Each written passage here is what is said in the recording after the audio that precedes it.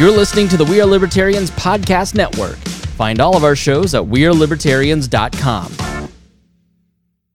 Welcome to SEPCON 95, the first annual conference of the Separation of School and State Alliance, held November 10, 11, and 12, 1995 in Arlington, Virginia. This presentation is copyrighted by the Separation Alliance, and permission is hereby granted if you would like to make gift copies for friends. With so much wit, precision, and intelligence as Richard Mitchell. As professor of classics at Glassboro State College, he edited and published the Underground Grammarian. His book credits include Less Than Words Can Say, The Leaning Tower of Babel, A Gift of Fire, and Graves of Academy. And it's been a circuitous and interesting relationship that Professor Mitchell and I have had over the last few months, as he has, I think it may be best just to let him speak for himself, because at this conference, not only are we aimed toward the separation, most of us that are here believe in the separation of school and state, but Dr. Mitchell would like to present, and I encouraged him to do so, why he fears the separation of school and state. So will you please give a warm welcome to someone who is going to tell us what is wrong with this idea as he sees it. Will you welcome, please, Richard Mitchell. Can you stand here? Thank you. Time is short. I want to bring before you two men. One of them is a superintendent of schools in the capital city of a state out there somewhere. The citizens rose against him, claiming that the children who X years ago could barely read and write could now not read and write at all. And there was public clamor. He answered the public clamor. He said, well, you know what educationist administrators are like. They're like the line in Eliot, politic, cautious, but a bit obtuse. He said, don't worry about that, he said. The age of information is coming. It will not be long before children won't even have to read and write, because we can tell them all they need to know. I wrote about him. I skewered him mercilessly. I was a son of a bitch in those days. I got a few letters of condemnation. How dare you assault an educated man like that who is in Sharma? But I got many other letters from the city saying, thank God, somebody has done this. And finally, I got a phone call from his secretary. Secretary said, well, you know, this thing that you have published, it's really not right. And I said, well, oh God, I'm sorry. Did I misquote the man? Just, tell me what he really said, and I will set the record straight. I said, well, no, you didn't misquote him, but, it wasn't, he didn't quite mean, I don't know what she was babbling about. And I said, I'm awfully sorry. I can't do anything. If it were a misquote, I could fix it. But she had called up, and he was worried. I'm happy to report to you that it didn't hurt his career at all. He went on to higher jobs, higher pay at bigger cities. So no harm was done.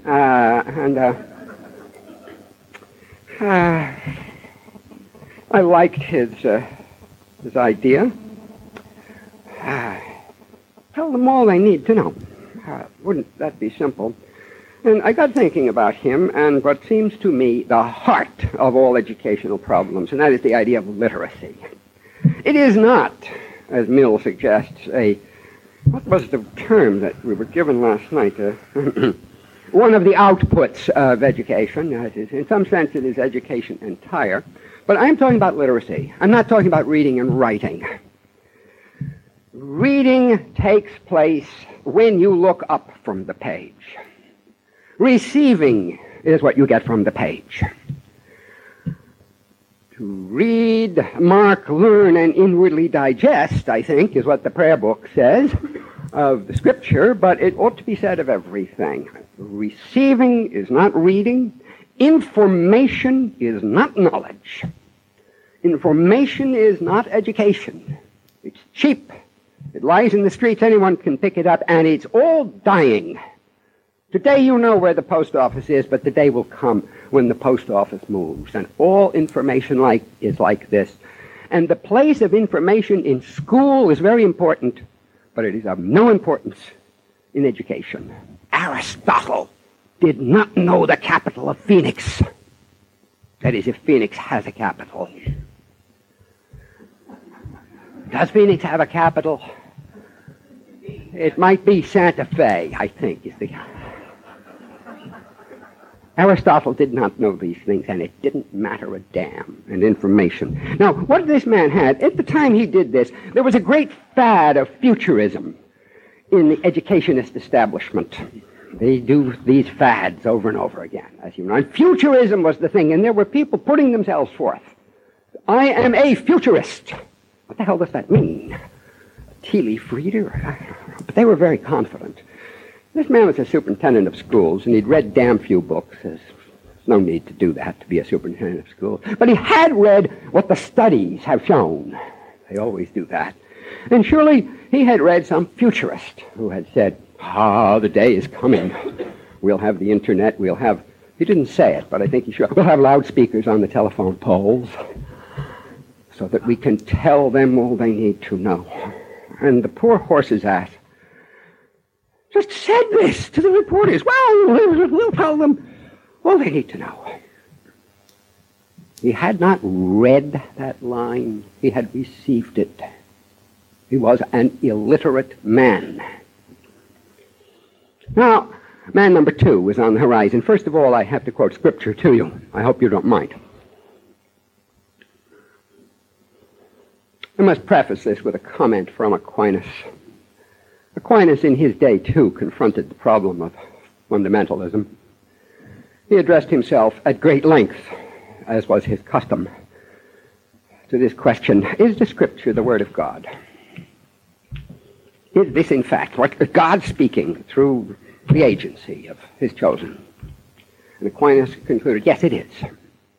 Indubitably. We cannot question that. We're not allowed to question that. But we also can't be sure that we know what it means. That was the only little caveat that he made, but it's a tremendous one. I'm going to read Scripture to you. This is the text for the day.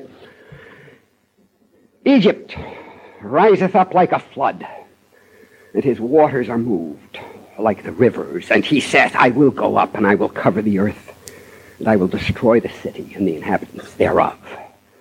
Come up, ye horses, and rage, ye chariots, and let the mighty men come forth, the Ethiopians, and the Lydians that handle and bend the bow. For this is the day of the Lord God of hosts, a day of vengeance, that he may avenge him of his adversaries.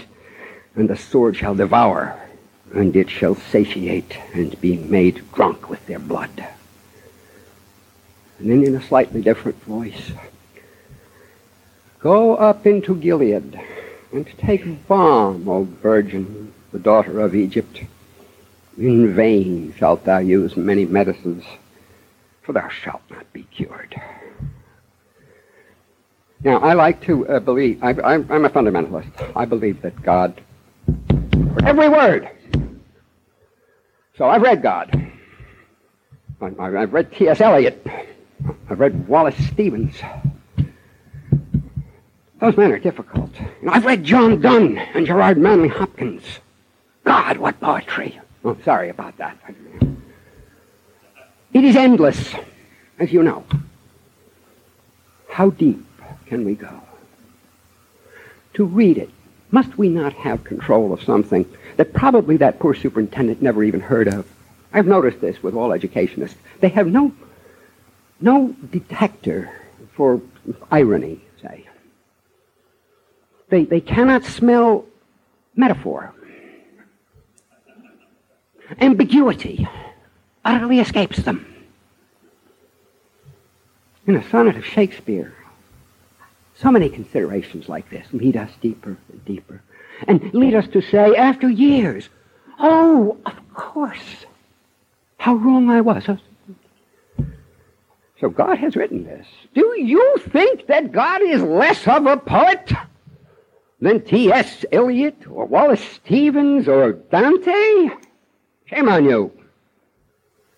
If their poems are deep, will his not be bottomless? This is a naughty poem. This is hard to read.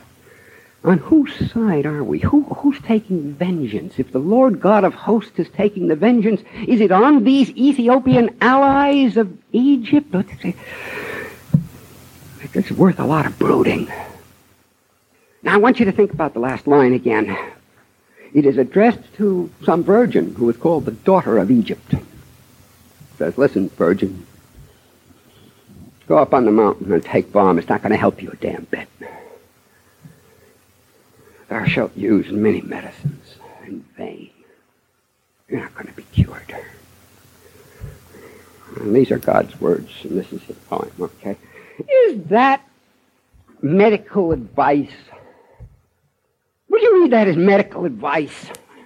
Oh, boy, balm. If you think it's about aspirin, cortisone, if so, you're a lousy reader. You're just no... You're no damn good. All right, man number 2. He lives out in the country. Poor man. Works hard. Hasn't got much. Doesn't know much. His life is such that if you were to pick him up and move him 300 years into the past, somewhere on the outskirts of Dresden, nothing much would change for him, except that his toilet bowl and his car would disappear. But the life would be pretty much as it is.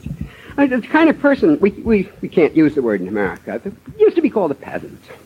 Hard worker, decent guy, and he has a son, and the son is sick. The son has some kind of a tumor or something growing in his belly. And everything the son eats mostly Cheerios, but it doesn't matter because everything the son eats is consumed by this thing that's growing in his belly, and the kid is starving to death. The man has read this passage. Well, leave that on the table. I'm not sure he's read the passage. But the man knows this line. Oh, virgin, the daughter of Egypt, go up into Gilead and take balm. In vain shalt thou use many medicines, for thou shalt not be cured. And so he says, God is against doctoring. God forbids medicine. So he won't do any doctoring for the boy or do anything. And little by little, the boy dies. The boy dies. Some people are over, no, the boy died. They got some kind of court case. The man is accused of, I don't know, willful negligence contributing to, I forget the charge. And he's convicted. You can't believe it. You can't believe it. He says, I can't understand. I'm quoting him. Why wouldn't anybody stand up for God's rights? And he says to a reporter, quizzes about it, he says, got this verbatim. It's really good. I want you to read that and see what you expect somebody to take out of that there. I'd like you to tell me what your interpretation is. I'd like you to study the whole thing out. The implication is that he has done that. Somehow missed the mark. But he hasn't done that, and you know that he hasn't done that. Some backwoods preacher has told him that. Oh, God, I don't know what kind of a group he belongs to. But somebody has said, that's it, well, here it is. It's right in God's Word. They always spell it G-A-W-D. It's right here in God's Word. Medicine? Mm-hmm. Not going to work. Go ahead and do something else. I went to school a long time ago, and I was not an English major, although I've been an English teacher all my life, not classics, as that thing says. I didn't take any English courses as an undergraduate. I was a history major, and I didn't believe in the English department. I think that happened to me later in various different ways. I'm wearing my old school tie today in honor of this and thinking about them and what I did there. It left me with the lifelong habit of frequently preferring historians to novelists and poets, and I read them a lot. And I recently read Paul Johnson's great, massive tome called Modern Times. You should read it if you hadn't read it. I was startled in the last chapter. The last chapter was stunning. Johnson starts out by saying, historians can tell us what happened, and they should, of course, but they ought also to pay attention to what should have happened but didn't. And give that some thought. And he said, here, if we look at this whole century from the 20s on, we see that religion should have dried up and blown away. But it didn't. And then he's going on, and the big chapter is still lying in wait for you, and I said, it's interesting. I'm going to be interested to see what he says about the persistence of the religions. And the rest of the chapter is a horror story. It is about the persistence of the religions. And it is about what they have become. Warring camps. Each one enabling its adherents to throw hand grenades into their baby carriages in good conscience. Then there may be other signs of the persistence of religion, but Johnson didn't find them. I'm trying to find them myself. So I worry about that a lot, because your movement, the separation of school and state, seems to me infested by religiosity. I really don't mean by religion. I make, in my head at least, and sometimes in writing, a very serious distinction. I spell religion with a capital R. I think it is innate. I think it is the preeminent sign of a human being. Religion, linking, tying things back together, detecting relationships where none were thought to exist, living in, I'll take my breakfast companion here into my, living continuously in suspicion. There must be meaning here. That religion. The religions are something else again, and I always spell them with a small r, and I'm sorry, I'm sure to offend a lot of people here, but, well, I've done that before, and I can get through it. I know who will profit most from the separation of school and state. And it is the people on both sides of the aisle who want to indoctrinate their children in their own beliefs. It cuts both ways. I wrote an article once about the atheist child. Wonderful. This man sued the school system. It's in Long Island somewhere, because his atheist child, I think the boy was 7, had been irreparably damaged by hearing in the halls the singing of Christmas carols. Irreparable damage had been done to this boy. I brooded on it then. I wonder if he would have made the same complaint if they had been humming Christmas carols.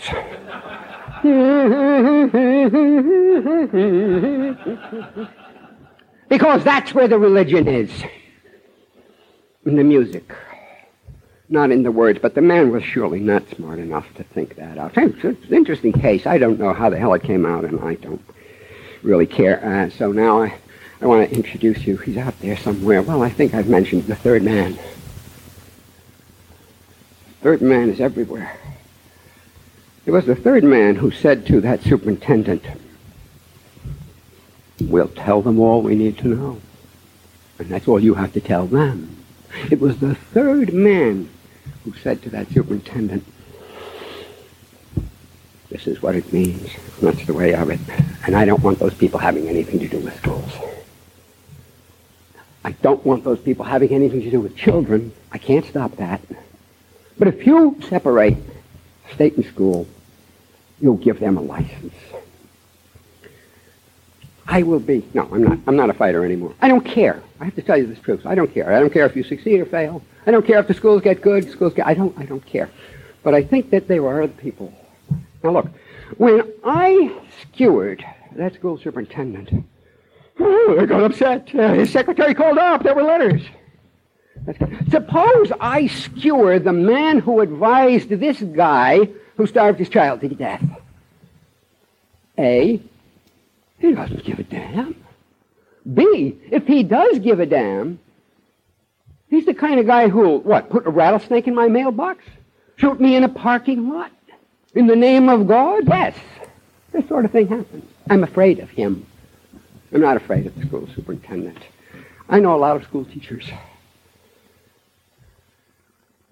They know the doctrine they're supposed to preach. They give it lip service. Yeah, what the hell. In short, they are hypocrites. Thank God.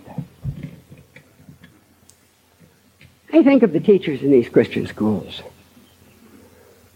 They mean it. I don't want them. A last quick vignette. I was a young boy. I joined the Communist Club at the University of Chicago. There's a very pretty girl sitting at that card table when you sign up. I became a young communist. They invited me finally. Let's go to a meeting. We'll go down to Halsted Street. This is in Chicago. And we'll hear from some men who tell us stuff. I went with several friends. I took 2 big guys with me. I was a little guy. Halsted Street was a rough section. We went upstairs, rickety stairs, little wooden camp chairs. We sat there. I'm sitting there, and it doesn't take me long. I said, oh, my God, these people really are communists.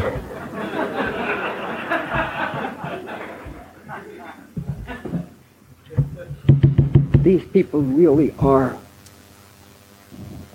what you see here. The teachers in those schools, they mean it. And I am afraid of them. And I am afraid that you will let them loose upon me and those like me, and thereabout bring something quite the opposite of what you had intended. I am getting a signal from my floor manager. Please stop. Here I stop. Thank you.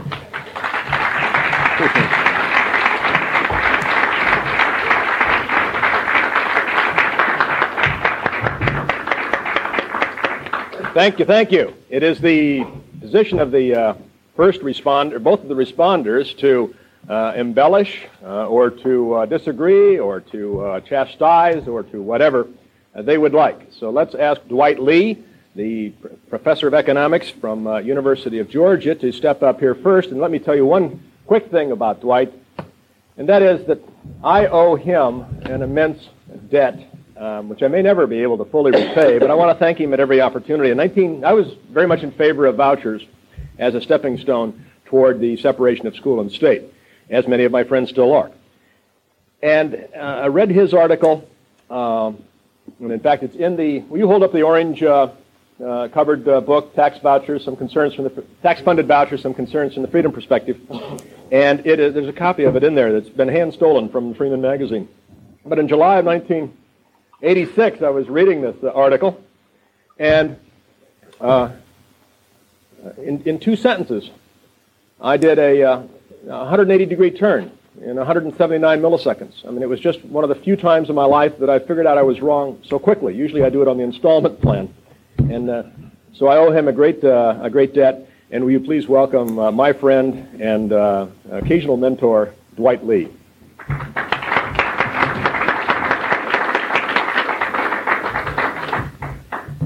Thank you very much, Marshall. I hope you can hear me. My voice, well, it sounds like I'm going through puberty, but actually I did that a long time ago. I never recovered from that. Maybe my voice knows it.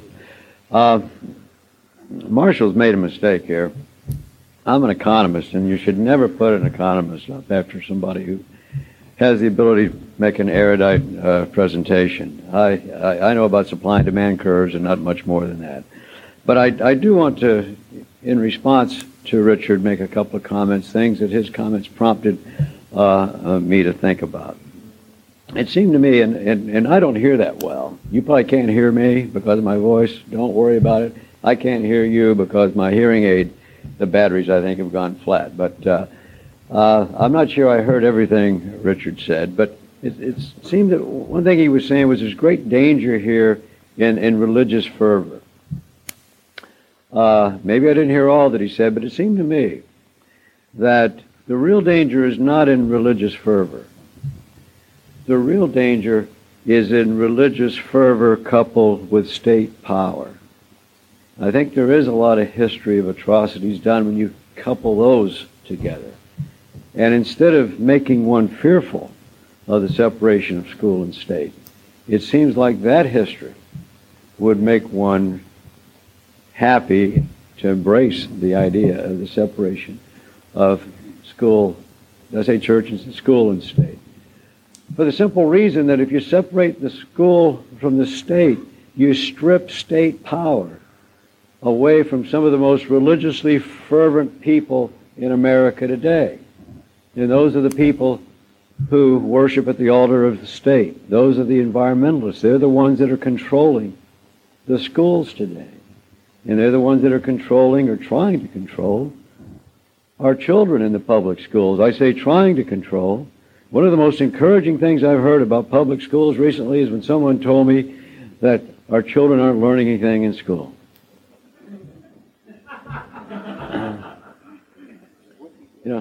We have people who believe that you have committed blasphemy, that you're sin, you're going straight to purgatory or worse if you're seen with a styrofoam cup. That is an environmental killer, and we've got to save the earth. I'm not sure why these guys limit themselves to saving the earth. I think next they'll probably be wanting to save the whole universe. But the real fundamentalist religious fervor, the dangerous ones, are the ones who teach environmentalism and state power. And I think that's what we need to worry about. And I think the separation of school and state is a good way of stripping that power away from these people. One other comment, the thing that Richard started off with, I think is very interesting and speaks to what we're here about. He quoted this fellow who talked about the age of information is coming, so students don't have to know how to read and write. Well, I think this fellow was half right. The age of information is coming, and because of that, and because of technological advances, students won't have to learn how to read and write in public schools, or any other schools for that matter as we normally think of them, even private schools. I think homeschooling is going to make enormous advances because pretty soon, because of the age of technology, the age of information, I hate to say this, but people like me will be out of business. I won't be teaching at a large state-supported institution because Milton Friedman, he can make an interactive video or he can make an interactive software package, and students can learn from somebody who knows what he's talking about. The best I can hope to do is maybe I'll be Milton Friedman's TA at the University of Georgia. But it seems to me that technology, the big issues of the day, no matter what issue you're talking about, I don't care whether it's the budget or schools, the big issue today is centralization versus decentralization. There's always been a tension between those two. There are some advantages if you do it right. It's seldom done right, between the coordination of centralized decision-making, but there's always been a tremendous advantage of having people making decentralized decisions because they're the ones that know what the local information is. Technology is completely changing the equation between that attention, shifting the emphasis to decentralization. Pretty soon, the bureaucrats, centralized school bureaucracies, there are things of the past.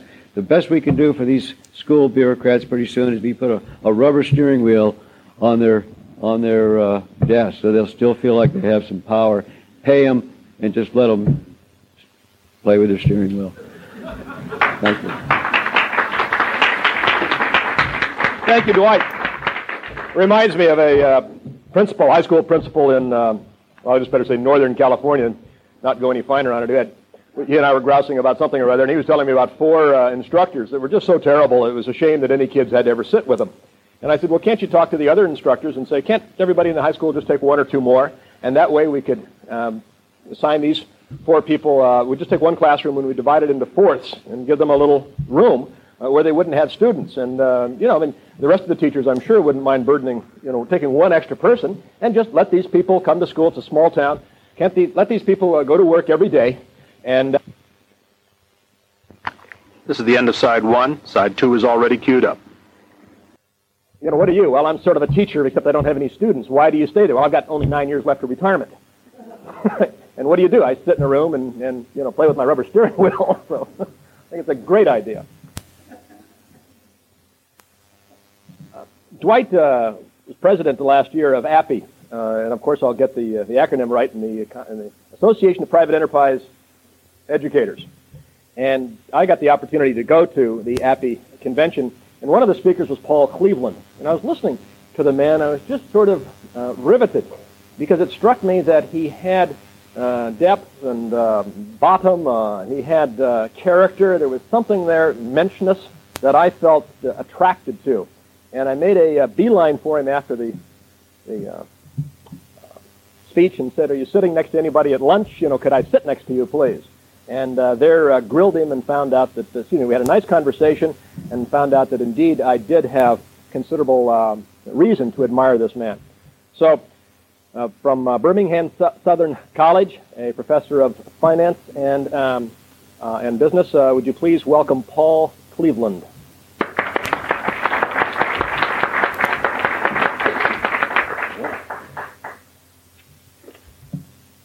Well, coming after Dwight, many of my comments will be essentially the same in some respects. I'm an economist as well. And I did find it odd that, and quite frankly, somewhat naive to believe that state education is not also fundamentalist. I think it is fundamentalist. It's got a fundamental doctrine of its own. I think Dwight pointed out quite accurately what that fundamental doctrine is today. Very naturalistic view of reality.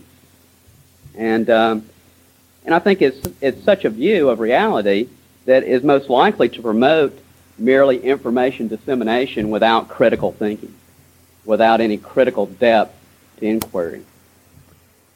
Because, simply put, no competing ideas will ever be offered or allowed in such an atmosphere. I mean, if you go into the school systems today, he quoted from Scripture. How many public schools do they break out the Bible every day and quote Scripture and try to dissect the meaning of Scripture? I'm not sure that's very many. It seems to me that if you're looking for atrocities due to fundamentalists, you can find them of every variety throughout history. And in our own century, I think of Joseph Stalin as one who was able to commit countless atrocities, killing millions of Russian citizens for a really rather pragmatic statist ends. And state schooling will always lend itself towards promoting statist ends. It's the nature of the beast. Several questions arise then. Why support a monopolist state education, which is most likely to thwart intellectual exploration? Now, to be sure, there are people of all varieties who, left to their own ends, will, instead of trying to pursue intellectual discourse, will probably move towards indoctrination. And the question is, will their children actually buy into it long term? Well, some will and some won't. But if we really have a hope to look and to have open discourse in a tolerant way, in a way that's really and truly plural, then you have to let people pursue the convictions of their beliefs in their efforts to try to understand the reality in which we live. Without that, then all discourse is ended. It stops at that point. So there's quite a good article in the handout that you've been given, and I would point you to it on the topic. It's the title of it is Pluralism, Relativism, and Tolerance, and it's in the section on family versus state and education. And I would point you to that. I think it's quite a good article, and it brings out some of the issues that are important in this issue. And I'll turn it back over.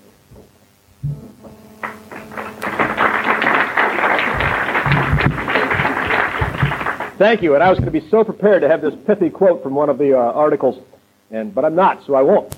And we will re-invite Professor Mitchell to do a 10-minute response and further elaboration of his ideas. Dr. Mitchell.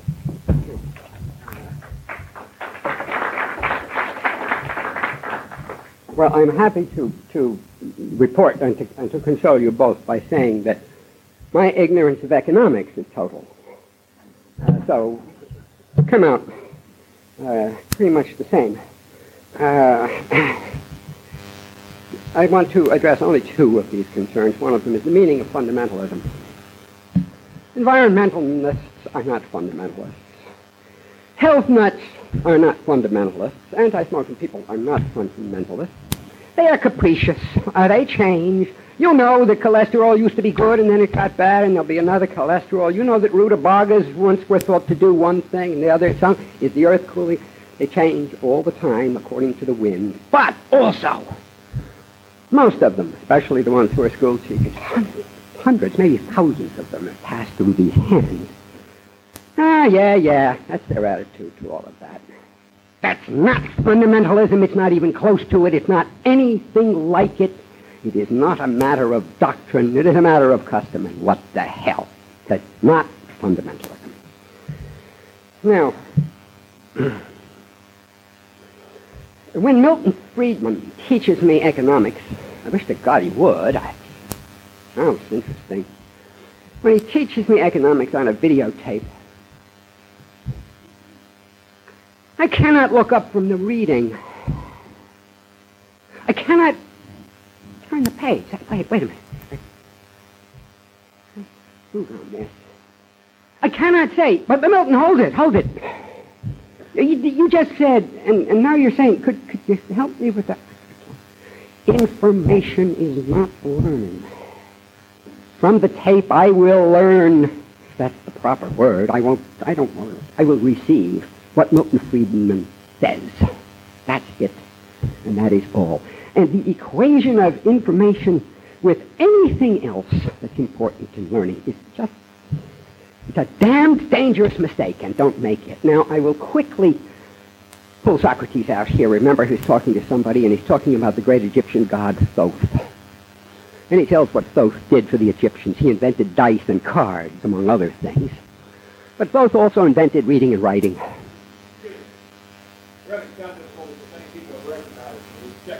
Good. Wiring. Look through this as much as you can. We're looking now for a backup system, and I am going to ask you to orate. I can do that. The microphone is not always working. That is something that I can do. Except that it is working for the tape, so please use it for the tape. I will use it for the tape. The god Thoth took...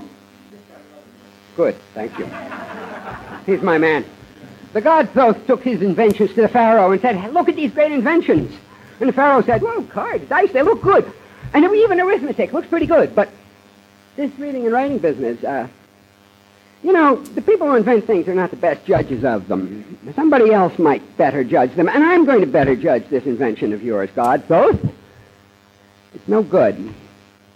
It will lead to the writing of many books and the reciting of many books, and it will lead men. There were no women in those days. This was not a sexist remark, but this was before there were women. It will lead men into thinking that they are wise when they are only informed. Furthermore, a book is like a painting on the wall. There the figures stand in all of their glory. Their maker has made them wonderful. But when we ask them questions about what they're doing, they don't answer. And a book is like a hopeless baby that comes babbling at us, and when we ask it questions, it can do is turn to look for its maker somewhere. So no books, no reading and writing, and damn it, I am coming more and more to think that that is the case. And when it comes to the superhighway and Milton Friedman or anybody you like on tape or Nova, I know people who think they're getting educated by Nova. Forget it. You're getting entertained. You're barely even getting informed. Schools love that. Now, I'm going to say this. I have nothing to say in favor of the schools. Absolutely nothing. They're terrible. Absolutely terrible. I will tell you this. There are some good people in there. They are working undercover, and the schools are so Byzantine and disordered that good teachers can go a whole career and never get caught. That does happen. In short, those government schools are the worst possible form of schooling, except for all the others. And that's where I'm going to stand with them. Now, I had a lot more notes and a lot more things to answer, but I'm out of time here, and maybe in another life. Thank you very much. Thank you.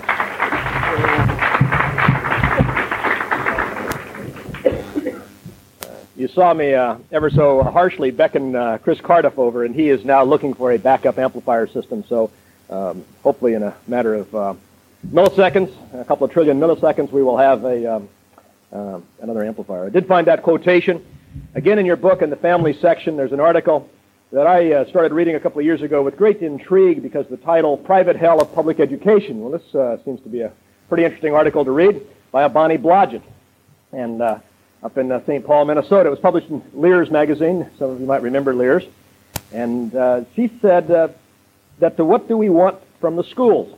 And on page 3 of her article, in the upper right-hand column, public schools were the great leveler, preparing bountiful harvests of American youth for a life of service to a larger community and to a uniform political culture.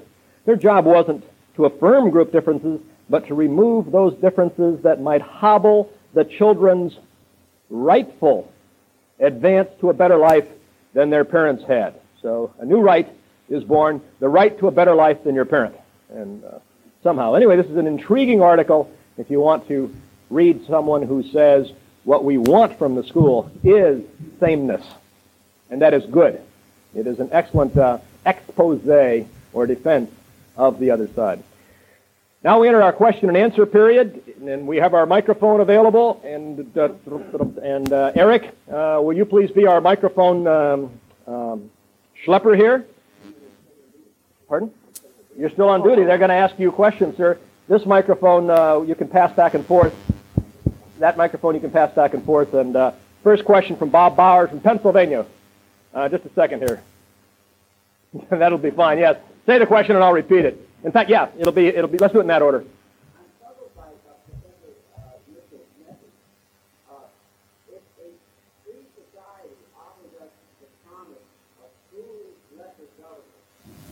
Are we to fear people being learning however they do it, whatever kind of school they might attend? I'm missing the last point. What should we fear once we have lessened state power? Because I think that's what we're talking about. Okay, the question is, if we have the separation of school and state and we lessen state power, what is it that we are fearful about? And it's something else other than obviously state power. So, Dr. Mitchell, you want to pass that microphone just back and forth?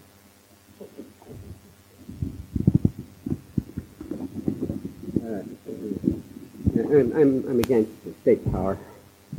They never have done much of anything good. No, I'm thinking of the IRS, basically. This is a terrible thing to say. It is vain to seek freedom. The freedom is a fiction. Freedom is a concept we have made in our mind. Freedom is an idea invented, as it was clearly delineated to us last night, I believe, by Professor West. Somebody thought of it. It's good. Very good idea. Very useful idea. It has permitted the exfoliation of wonderful human things. There's no question of it. But we're not free. And we shouldn't be free. We are bound by duties and obligations to each other. We are bound to the grave. We are bound to the limitations that are laid on all lives. Wonderful to play with the idea of freedom. Oh, God, I can vote, I can travel, trivial things. I think that this search for freedom, which always singles out some special thing. If you would single out the IRS, I'd be doing something, of course. But if we live together in a large community, and our community is large and too damn large, we're always going to have to restrict each other from this, that, or the other thing. And we're just going to have to live with it. And don't worry about it. It's not forever. We will die. I'm not interested in freedom. I'm sorry. That's a terrible answer. God, well, we didn't hear any round of applause on that one. No. We have two questions back here in alphabetical order, please. Say your name and where you come from. My name is Carl Bier from New York City. Hi, Carl. Professor Mitchell, your writing points out very well that the public schools are full of fools and charlatans, in your phrase. And I think the economists on the panel will agree that the free marketplace can also be full of fools and charlatans.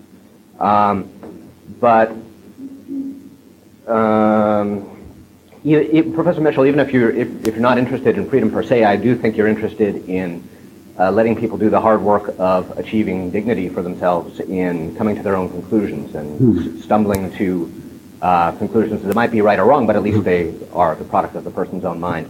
And so could you comment on, coming back to schools, on the value of letting parents of school-aged children come to the choice of their own fools or charlatans, even if those are not the ones that we would choose? Yes. You should know that Carl and I are old friends, although we have never met until this morning, but Carl has his name and address have been in my computer for a long time. We are old friends. I'd like to make a big distinction between parents and children and the business of freedom to coming to some... freedom, yeah, I'll tell you what freedom you do have. The old German prayer, the Gedanken sind frei. Sie rauschen vorbei. Thinking is free. There's no place where they can stop that. There's no law that can stop that. There's not enough money in the world to stop the thinking. Now, you're talking about two thinkings. You're talking about the parent's thinking and the child's thinking. I want them to leave the child alone. I want them to show the child everything that can be shown, and send that child forth the way God sends Adam and Eve, at least according to Milton, forth. Out of the garden the world lay all before them, where to choose. And if you as a parent don't like your child's choice, that's tough. Your child has its own life. And your child will outlive you and make its own life. And if you put chains on it in childhood, then you're the one who's against freedom. Is that an answer to the question? It is an answer to the question. It is not one that I like. But it is an answer to the question. Marshall. Yes. Dwight would like to comment. Take the mic. Just a quick comment on one of your points. It's true, there's a lot of fools and charlatans in the market as well as in public schools.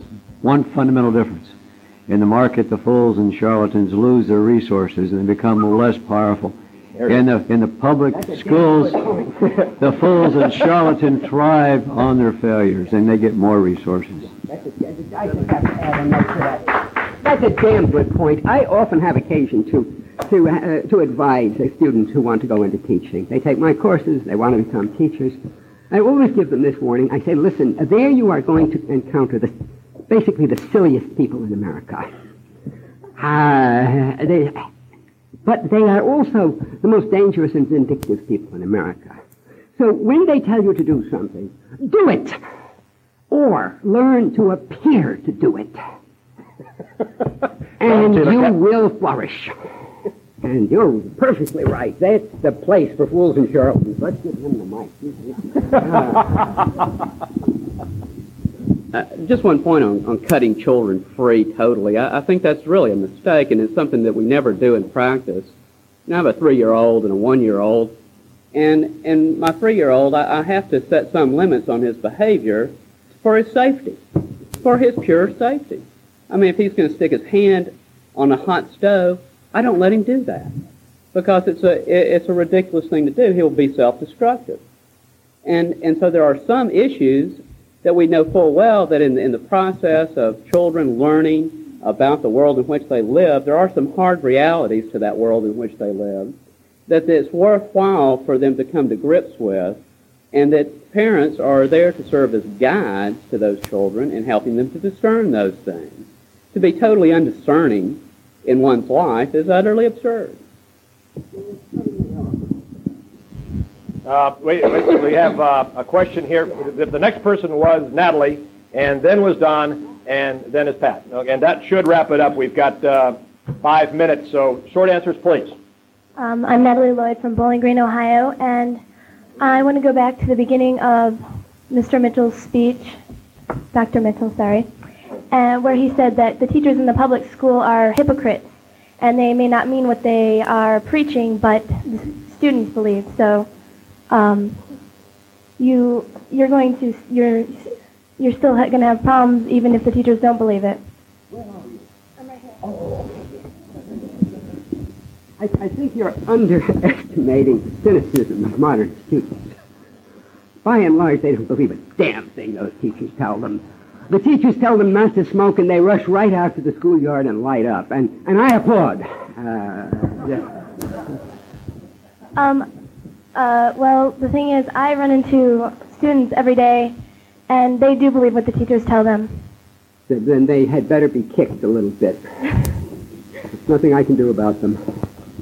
Thank you. Don had the next question. Your name and where you're from? Pardon? Don Pavel from Richmond, yes. Virginia. What is the alternative to a quality education if it's not the separation of school and state? What is the alternative? That's a rough question, Tom. I think it's luck.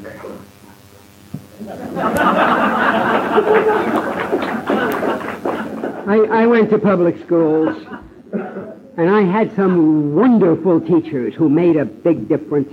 A lot of people went to public schools and didn't have. I had parents who were totally negligent.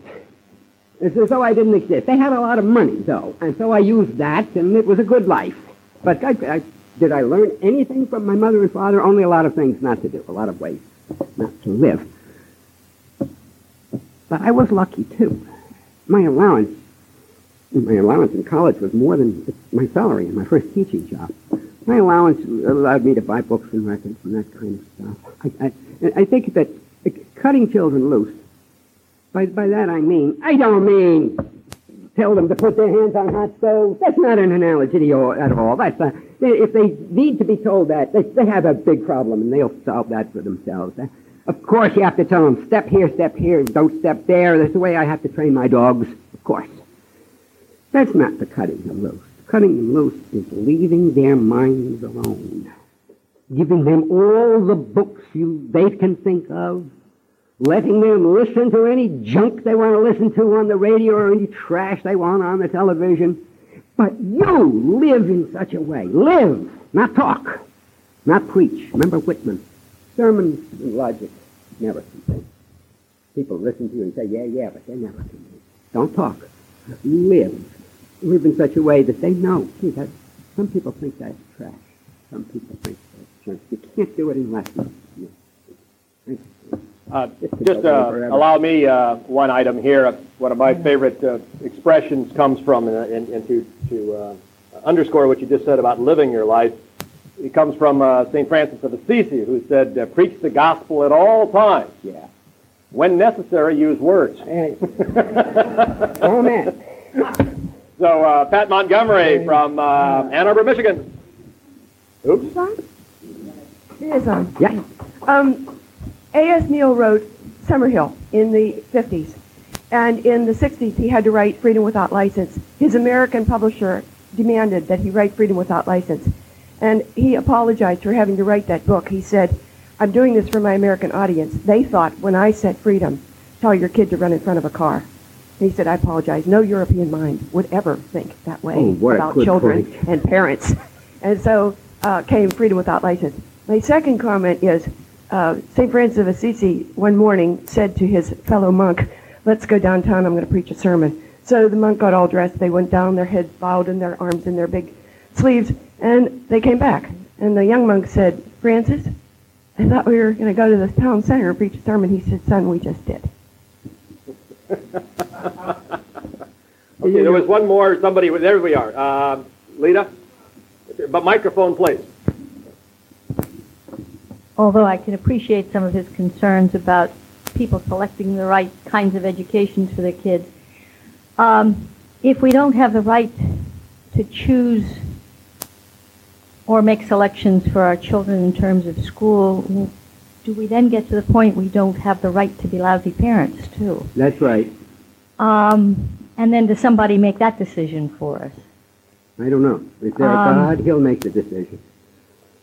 Most of the people who are, certainly all the people here and most of the people who are interested in choosing schools for their children are those parents who are good parents, too, because they are concerned. Like all of us, I think one of my concerns is the inner city children, how you handle that situation. Are they your children? No. So what is your concern with them exactly? Well, do you want to show us how liberal you are? We've got 30 seconds. No. Yeah. No, but my concern is we can't make the decision that they can't be or we can't be good parents and someone else does that for us. You can. You have perfect freedom to choose to send your child to a different school. You can send your child to Exeter. You can send your child to St. Mary's in the Fields. You can send your child anywhere you please. Nobody is stopping you from doing that. You will have to pay for it, as you should. As to the poor children in the ghettos, don't tell me how concerned you are about them. Go and teach them something. Frankly, I don't believe in your concern about them. That's a color popular. Oh, God, I'm a good person. I'm concerned about the environment. I'm concerned about the children in the ghettos. I don't know any of the children in the ghettos. And I litter. But people, I don't see you living it.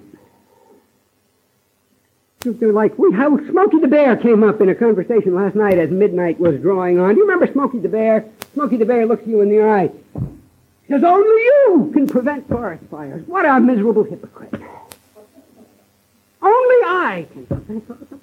What's being announced here? Someone is saying, oh, we over here are very virtuous. And laying it on me that I haven't prevented any forest fires. That bumper sticker talk about the children in the ghetto. When you come out of the ghetto, then talk. I'm sorry. I'm a bad person. One of the strictures in some religions is that if you do good works, not to boast on them. So it could quite be that someone is working hard in the inner city ghetto, but with inner city children, but cares not to talk about it at all. So I'm not sure that we can tell just by the absence of bombast that a person is in chest beating of their good works, that those good works don't exist. I'm sorry, I see the sign, but I have a 12-second footnote. 12 seconds. I know about the fight going on about prayer in school. Should you pray? Should you have to? I pray in school. I pray in school every day. I perhaps pray to some divinity that you're not even thinking of, but I pray in school every day. Jesus talked about that. He said, when you do an alms, don't blow a trumpet in front of yourself. When you pray, go into your own room and shut the door. These people who want coordinated prayers in school want to show how pious they are. There's nothing more than that. And I'll have no part of them.